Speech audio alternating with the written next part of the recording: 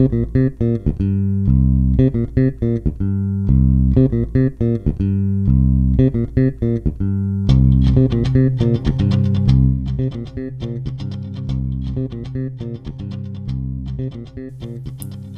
to International Toolkit. I'm your host, Bill Decker. I'm in the studio with Ann Diddlebach.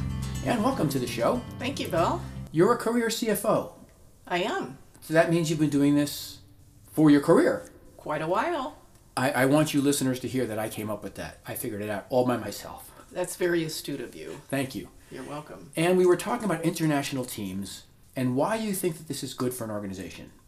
Yes. Why is it good? So I believe that if you create diversity within your teams, Okay. and the way that I do that is by bringing different backgrounds Okay. into a team, that it reduces the amount of competition that you have within that team. Really? So Yes. diverse backgrounds reduce competition. Yes. And you've seen this happen. I absolutely have seen this happen. Is it because we're looking at different cultural differences? Yes, and I think that because there are different cultural differences, that they bond with each other in a different way that creates actually more of a team than having people that are generic, that maybe come from the same university within Colorado, and they feel like they are each vying for the next step in... I see. So 4 Colorado CPAs might be pushing for the same target, whereas if you had one from Latvia, he may be wanting,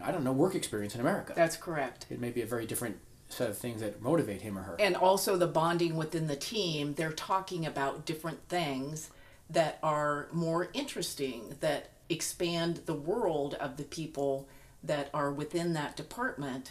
And I feel as if they cover each other's back more because of that diversity. Right. So I've been It's very really gentle. wonderful. I've been very gentle with you, Ann. So when we come back on our next episode, I'm going to ask you a really tough question. I can hardly wait. Thanks for tuning in, folks. Come back and hear us next time.